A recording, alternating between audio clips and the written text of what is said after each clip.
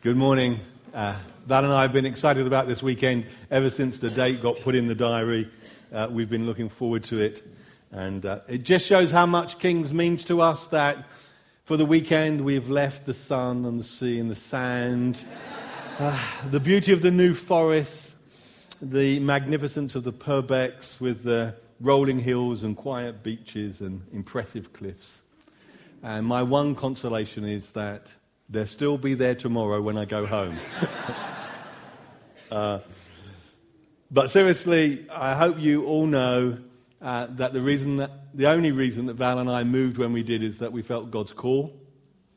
And although we've made lots of new friends and our move has gone extremely well, Kings will always be special to us wherever we are. So that's why it's a delight to be here and to share God's word with you. So you're starting a new series on 2 Corinthians, and it's going to be challenging. I'm glad you're up for a challenge. 12 weeks on this magnificent book. Just to give you a taster of the sort of stretch that it might involve you in. Paul wrote more than 2 letters to the Corinthians, of which we only have 2. Did you know that? So really, our 1 Corinthians is really 2 Corinthians, and 2 Corinthians is really 4 Corinthians. And it really doesn't make a lot of difference, but I know some of you are a bit geeky, and you like that sort of information. So I thought I'd just throw that in, and to show that I've read the books about 2 Corinthians. The theme of the series is power in weakness. And that truth, the truth of this book, confronts 2 lies, 2 powerful lies, that affected the Corinthians and still seduces Christians today. But before I expose what those lies are, let's start reading in this letter. So 2 Corinthians chapter 1, and Paul starts like this. Paul, an apostle of Christ Jesus by the will of God, and Timothy, our brother, to the church of God in Corinth, together with all the saints throughout Achaia. Grace and peace to you from God our Father and the Lord Jesus Christ. Praise be to the God and Father of our Lord Jesus Christ, the Father of compassion and the God of all comfort, who comforts us in all our troubles, so that we can comfort those in any trouble with the comfort that we ourselves has received. Before we read any more, for the geography buffs, here's a map, and the arrow's pointing to Corinth. That's the city. It was a cosmopolitan, major city in the ancient world. And I want to give you a warning before I read you any more of this letter. If you want to give the impression that the Christian life is easy and there's a problem-free existence for anyone who learns the spiritual secret of success, then this book will be a real shock to you. If you think you leave all your difficulties and struggles behind when you turn to follow Christ, stop listening now and take a break from church for a couple of months. This letter will destroy any ideas you might have about painless discipleship or superficial religion or a lukewarm spirituality. But if you want to wake up the sleepy, if you want to challenge the apathetic, if you want to bring comfort and strength to the committed, this letter is for you. It's strong tonic and it will do you good. We don't follow Christ because it's easy. We follow him because he is the truth. We don't choose the path of discipleship because it is pain-free. We choose it because we learn that every difficulty we face, every hardship we bear because we are disciples of Christ, are achieving for us, this is what Paul writes in this letter, are achieving for us an eternal weight of glory. So that when we stand before him, anything we have faced now, no matter how hard, will then seem a slight, momentary affliction. Follow Christ not because it's the easy road, but it is the only road to satisfying that deep longing that every human heart has to give their life for something of eternal value and significance. So let's dive into 2 Corinthians. Be ready to think hard, for the situation is complex and the issues are crucial. So we're going to read some more verses from the opening of this great letter. So 2 Corinthians 1 verse 5. And listen carefully. For just as the sufferings of Christ flow over into our lives, so also through Christ our comfort overflows. If we are distressed, it is for your comfort and salvation. If we are comforted, it is for your comfort, which produces in you patient endurance of the same sufferings we suffer. And our hope for you is firm, because we know that just as you share in our sufferings, so also you will share in our comfort. We do not want you to be uninformed, brothers, about the hardships we suffered in the province of Asia. We were under great pressure, far beyond our ability to endure, so that we despaired even of life. Indeed, in our hearts we felt the sentence of death. But this happened that we might not rely on ourselves, but on God.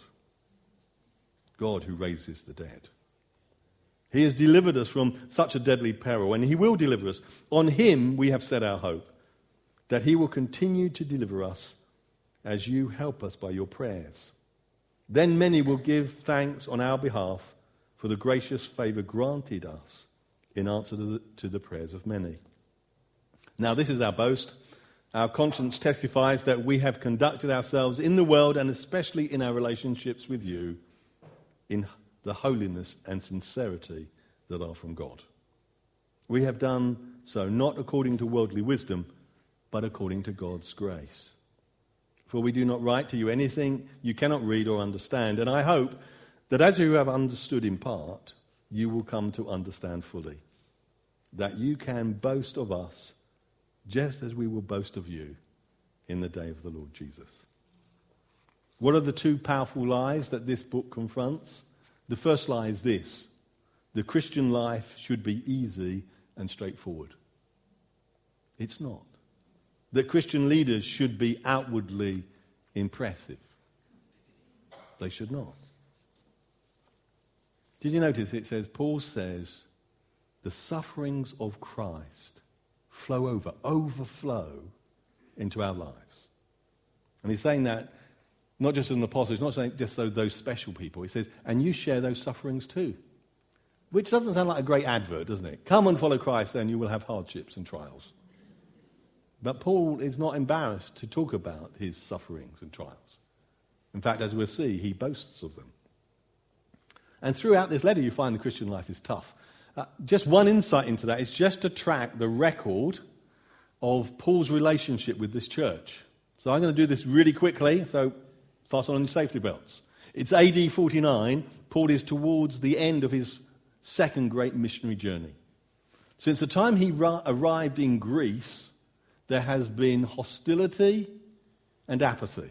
Mainly hostility, occasionally apathy and indifference. When he gets to Corinth, he's really at the end of his resources. He's thinking about he needs some R&R and go back home.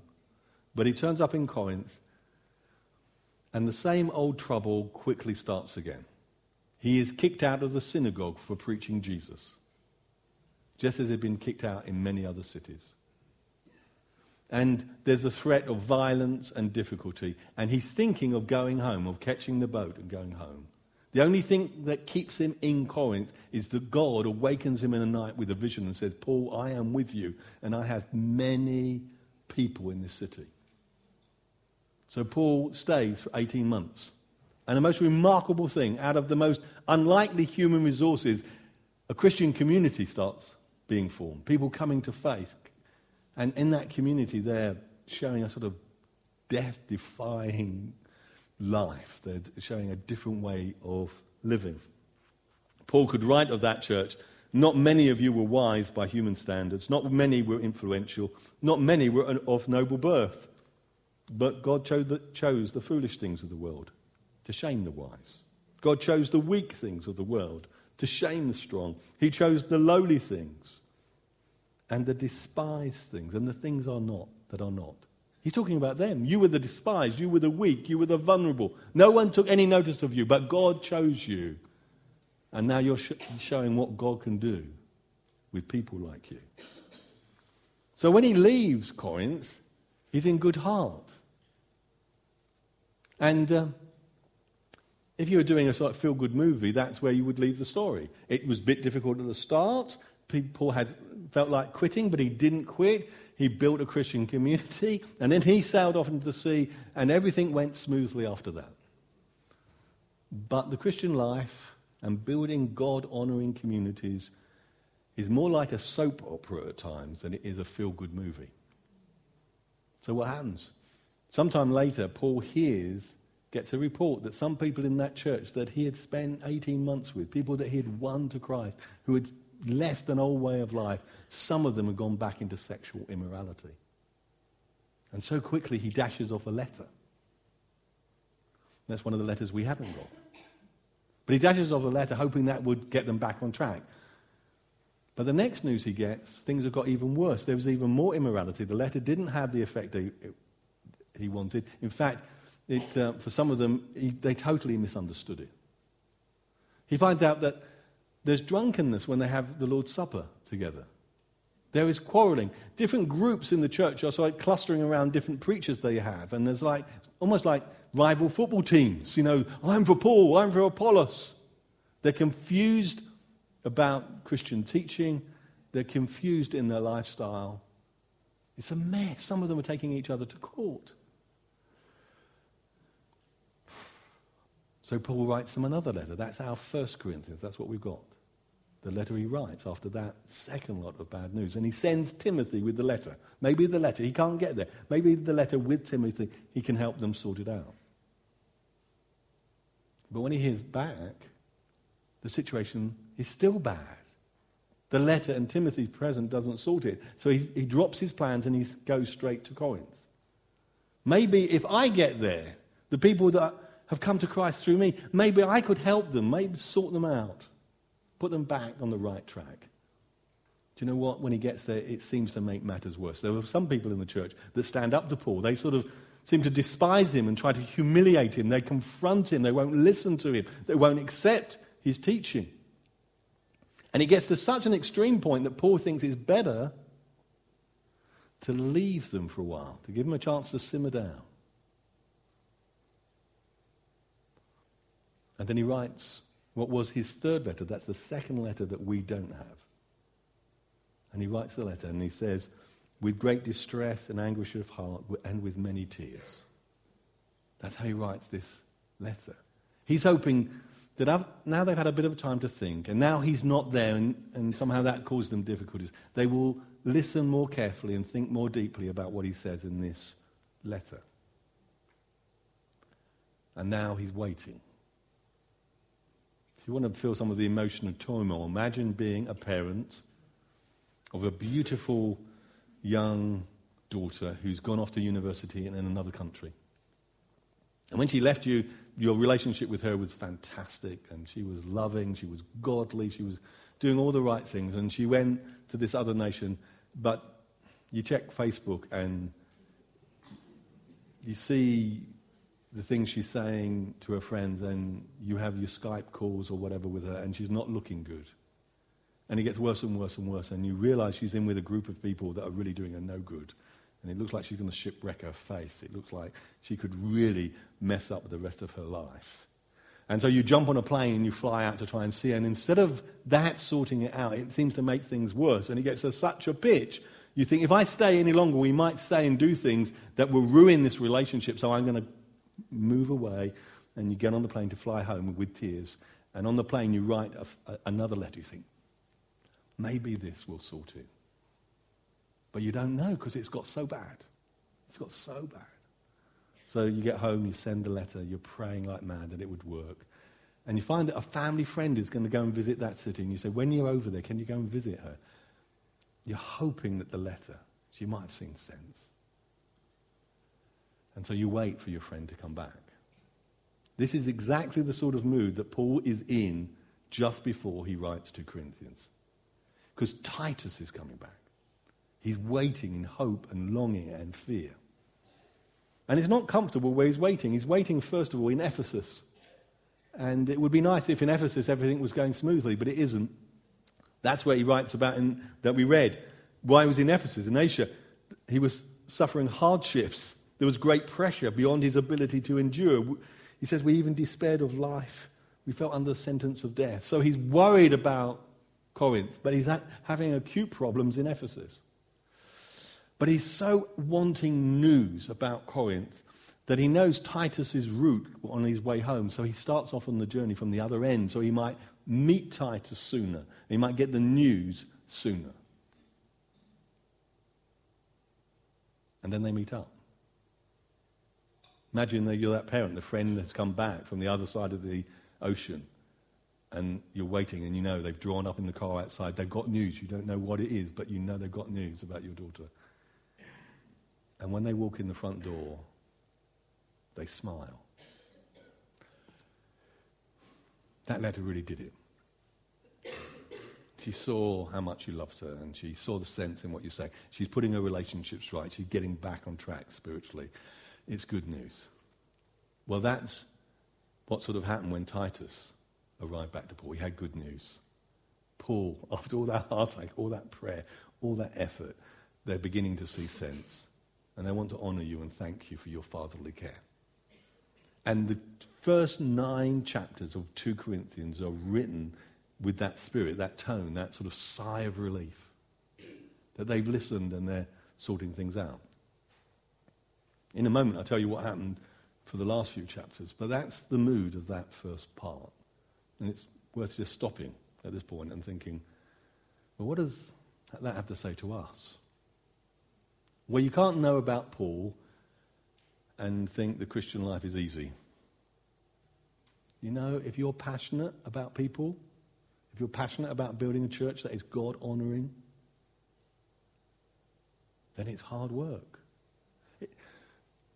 It's not success when someone comes to Christ, although that's the beginning. But it's not the end of the journey, it's the beginning of a journey, and the journey is often a hard journey.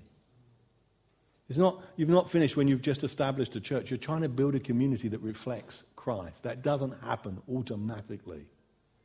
It takes a lot of effort.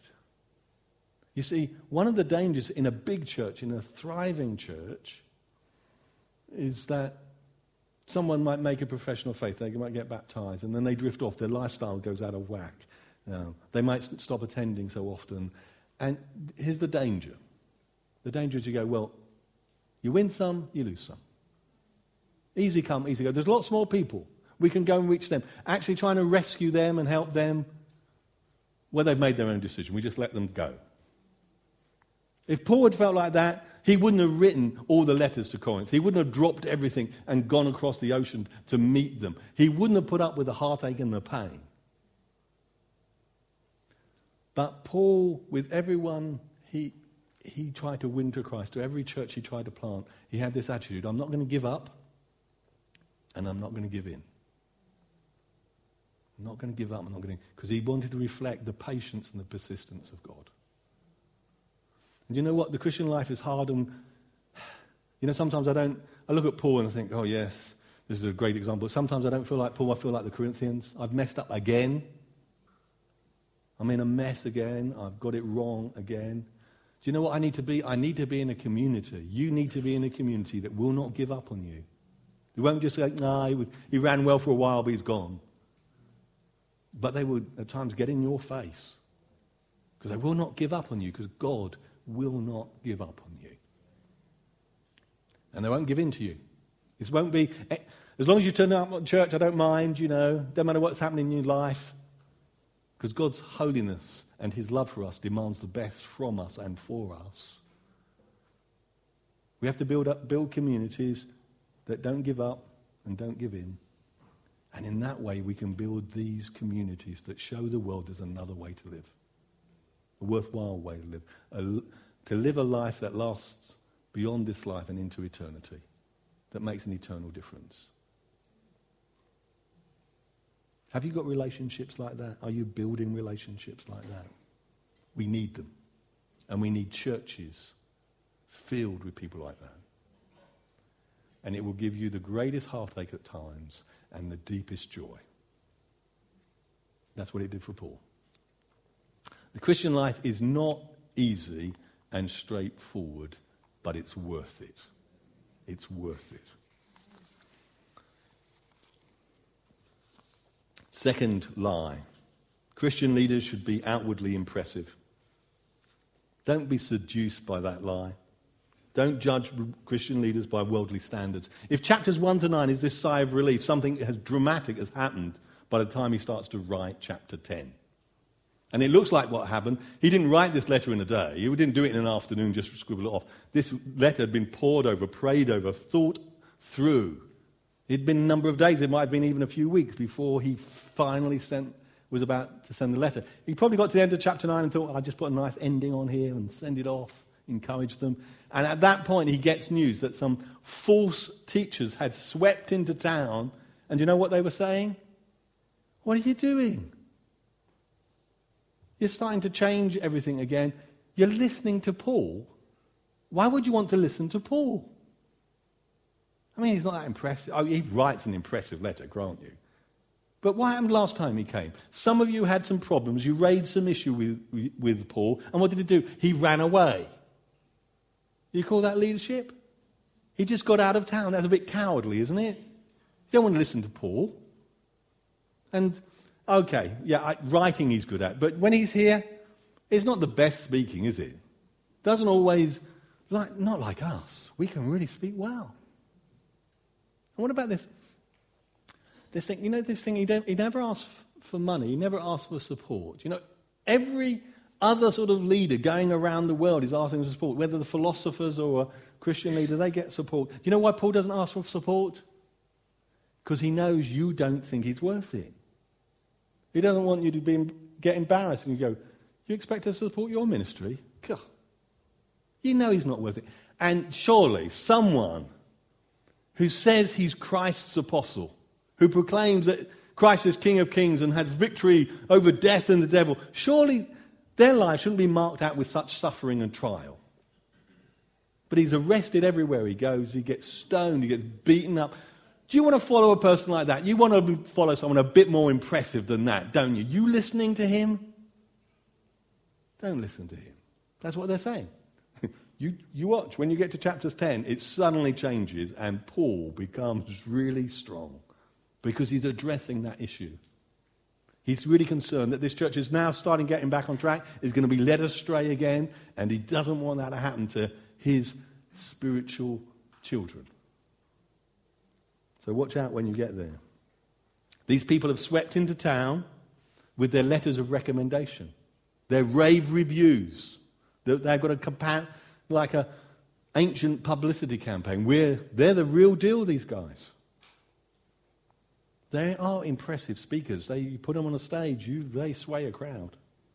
They boast of their visions and their miracles. They're always trumpeting about what they can do. There's a sort of celebrity aura about them. And weak, you'd never think these people were weak.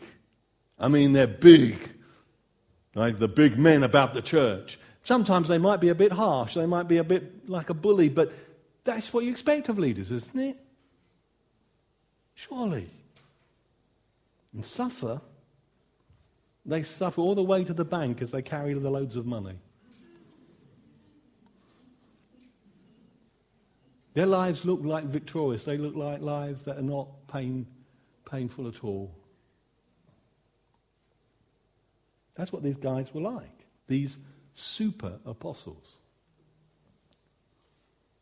Do you know what? It's not just in Corinth that happens. It wasn't just in other churches of the ancient world. It's not just another part of the world or another time in history. It happens today. And there is much on Christian radio and Christian TV that is great. But some of it is like this. Watch out for people who are always asking for money.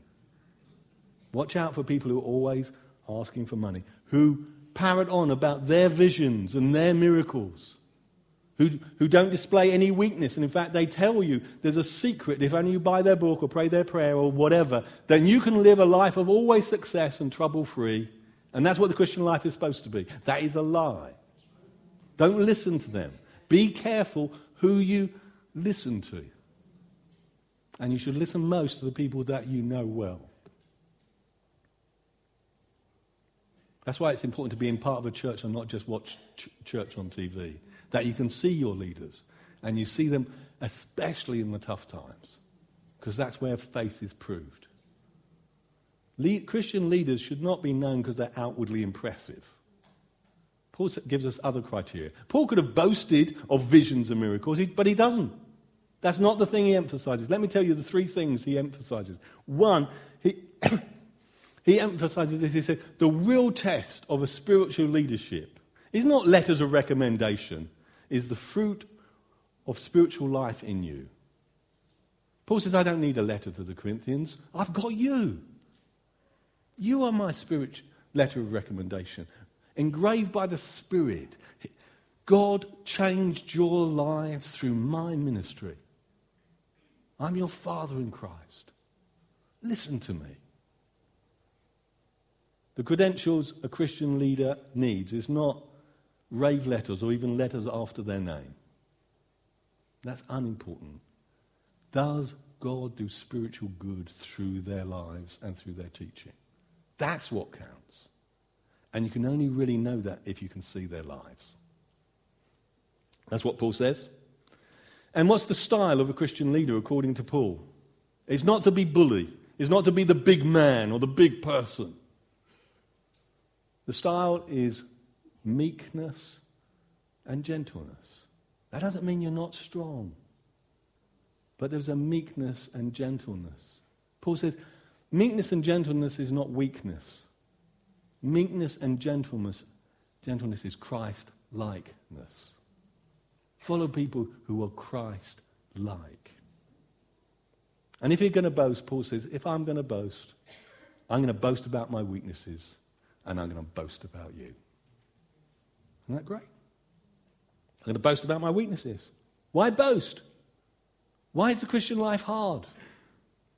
Fortunately, it's not hard all the time. But why should hardship and difficulties not cause us to be surprised or shocked? Why is it just part of being a Christian? Well, Paul gives us some of the answers, and you'll see more of them as you go through this letter. But he gives us some of the answers in the reading that we had. In verse 9, he says this. This happened, all this difficulty happened, that we might rely not on ourselves, but on God. How does God use hardships? To get us rely on him. When do you rely most on God? In the easy times, when everything's going smoothly? Isn't that the very times that we start to become independent? We start to think, oh, we got this thing cracked. Oh, I'll sort of keep God there, but I don't really need him that much. But in the crisis time, when you're out of your depth, what do? You rely on him. And the most precious thing of all to God is people that rely on him.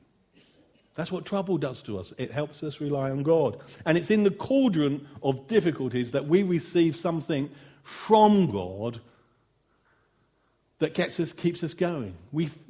Don't you experience the deepest intimacy and sense of reality of God in those moments? At points you feel, I can't bear this, I can't go on, and then God comes through and lifts you up. And out of that experience, you help others. Paul says, out of the comfort that we've received, we give comfort to others. When you know that Christ can keep you afloat in the midst of storms, then you can give that in faith to others. People don't need to know that there are some people in the world who don't have a problem and just waltz through life and it's easy.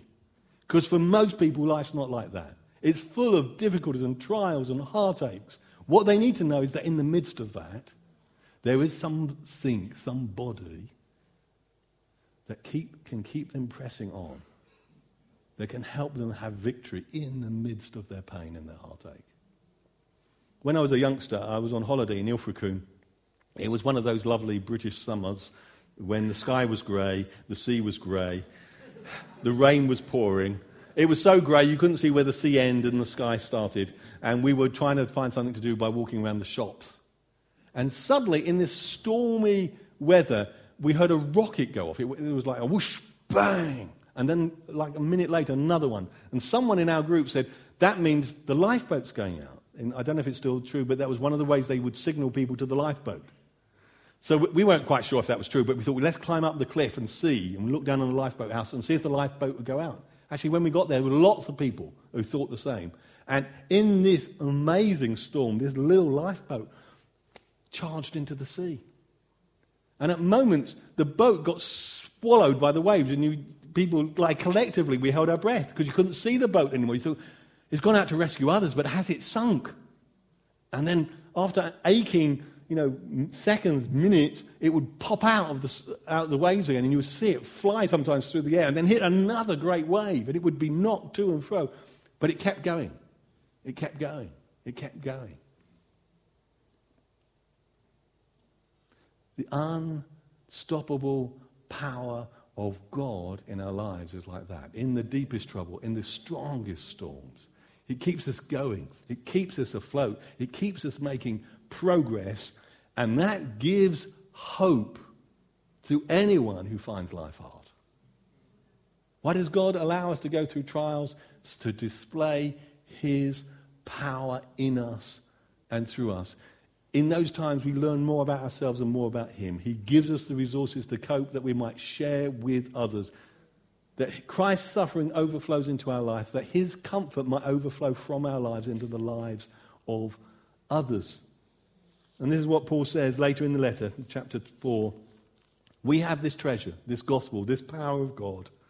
We have this treasure in jars of clay to show that the all-surpassing power is from God and not from us. He shows through the cracks in us, in our weaknesses. Towards the end of the letter, Paul talks about his thorn in the flesh. I'm not preaching then. I wonder, there's big debates about what that was. Just to let you know, I do think there's a good chance that this was physical disability or illness, but it's not key. But Paul prays to God 3 times. He says, Lord, deliver me. Lord, deliver me. He knows God can deliver him from this thorn in the flesh. But after the 3rd time, God says this, my grace is sufficient for you, for my power is made perfect in weakness. Therefore, says Paul, I will boast all the more gladly about my weaknesses, so that Christ's power might rest on me. That is why, for Christ's sake, I delight in weakness, in insults, in hardships, in persecutions, in difficulty. For when I am weak, then I am strong. Do you want to be strong in Christ? You will find it in your weakest moments when His power comes through to you. Paul's suffering was his way of embodying the cross of Christ. Listen to this quote. Suffering and endurance amid adversity with thanksgiving and contentment manifests the power of Jesus. Suffering and endurance in the midst of adversity with thanksgiving and contentment manifests the power of Jesus. For Paul, his suffering as an apostle was the very means that God used to reveal His glory. And it's how He reveals His glory in us, in our weakness and our frailty. But there's something that cannot let go, that will not let go. He boasts in His weakness, and He boasts in them. He looks forward to the day. I didn't note that right at the end of our reading this morning. He says, just as we will boast of you in that day. Do you want to have something to be proud of when you face God? When all secrets are known, where everything is exposed, you want to have something to be proud of? Invest your life in building a godly Christian community. Because that thing will stand before God. Every effort you make to grow more like Christ and to help others to grow more like Christ. Every sacrifice you make to make this community something that radiates God's love and demonstrate His power is worth it. Because on that day, when empires fade, when bank balances don't count for 2 hoots, on that day, all that you've done to build for God's glory will stand. And you will be rightly proud that in us and through us God has done that. It's interesting in these 2 great lies that the Christian life should be easy and straightforward, and that Christian leaders should be impressive. If you look at the temptations of Christ, that's exactly the line of attack that the enemy brought to Him. Not Jesus. There's stone. Turn it into bread. That would be easy. Look, Jesus, just worship me, and then all the kingdoms of the earth will be yours. You don't have to go to the cross. You don't have to suffer. It's easy. It's straightforward. Worship me. Oh, and by the way, if you jump off the temple tower and the angels catch you, that would be pretty impressive, won't it? So you'll be an impressive leader. That's what you should be. Have an easy life and impress people. And Jesus said that is not God's way. And he took the road that went to the cross, and he suffered, and he was considered weak and feeble, but in him, when death had done its worst, was resurrection life. In that sacrifice, God's glory was revealed. In our sacrifice, in our hardships, God's glory is revealed.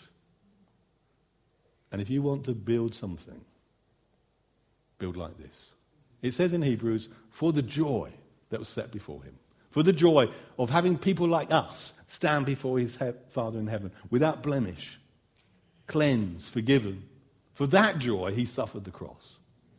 And he calls us to follow him, to pick up our crosses, so that we will rejoice with him for the people that we have helped to be there on that day, standing proud before God, their Maker and Saviour. There's power in weakness. Embrace it. And I'm going to finish with this. The final words in 2 Corinthians, right at the end of the whole letter, he says this. Finally, brothers, goodbye. Aim for perfection. Listen to my appeal. Be of one mind. Live in peace. And the God of love and peace will be with you. Greet one another with a holy kiss. All the saints send their greetings. May the grace of the Lord Jesus Christ and the love of God and the fellowship of the Holy Spirit be with you all evermore. Amen.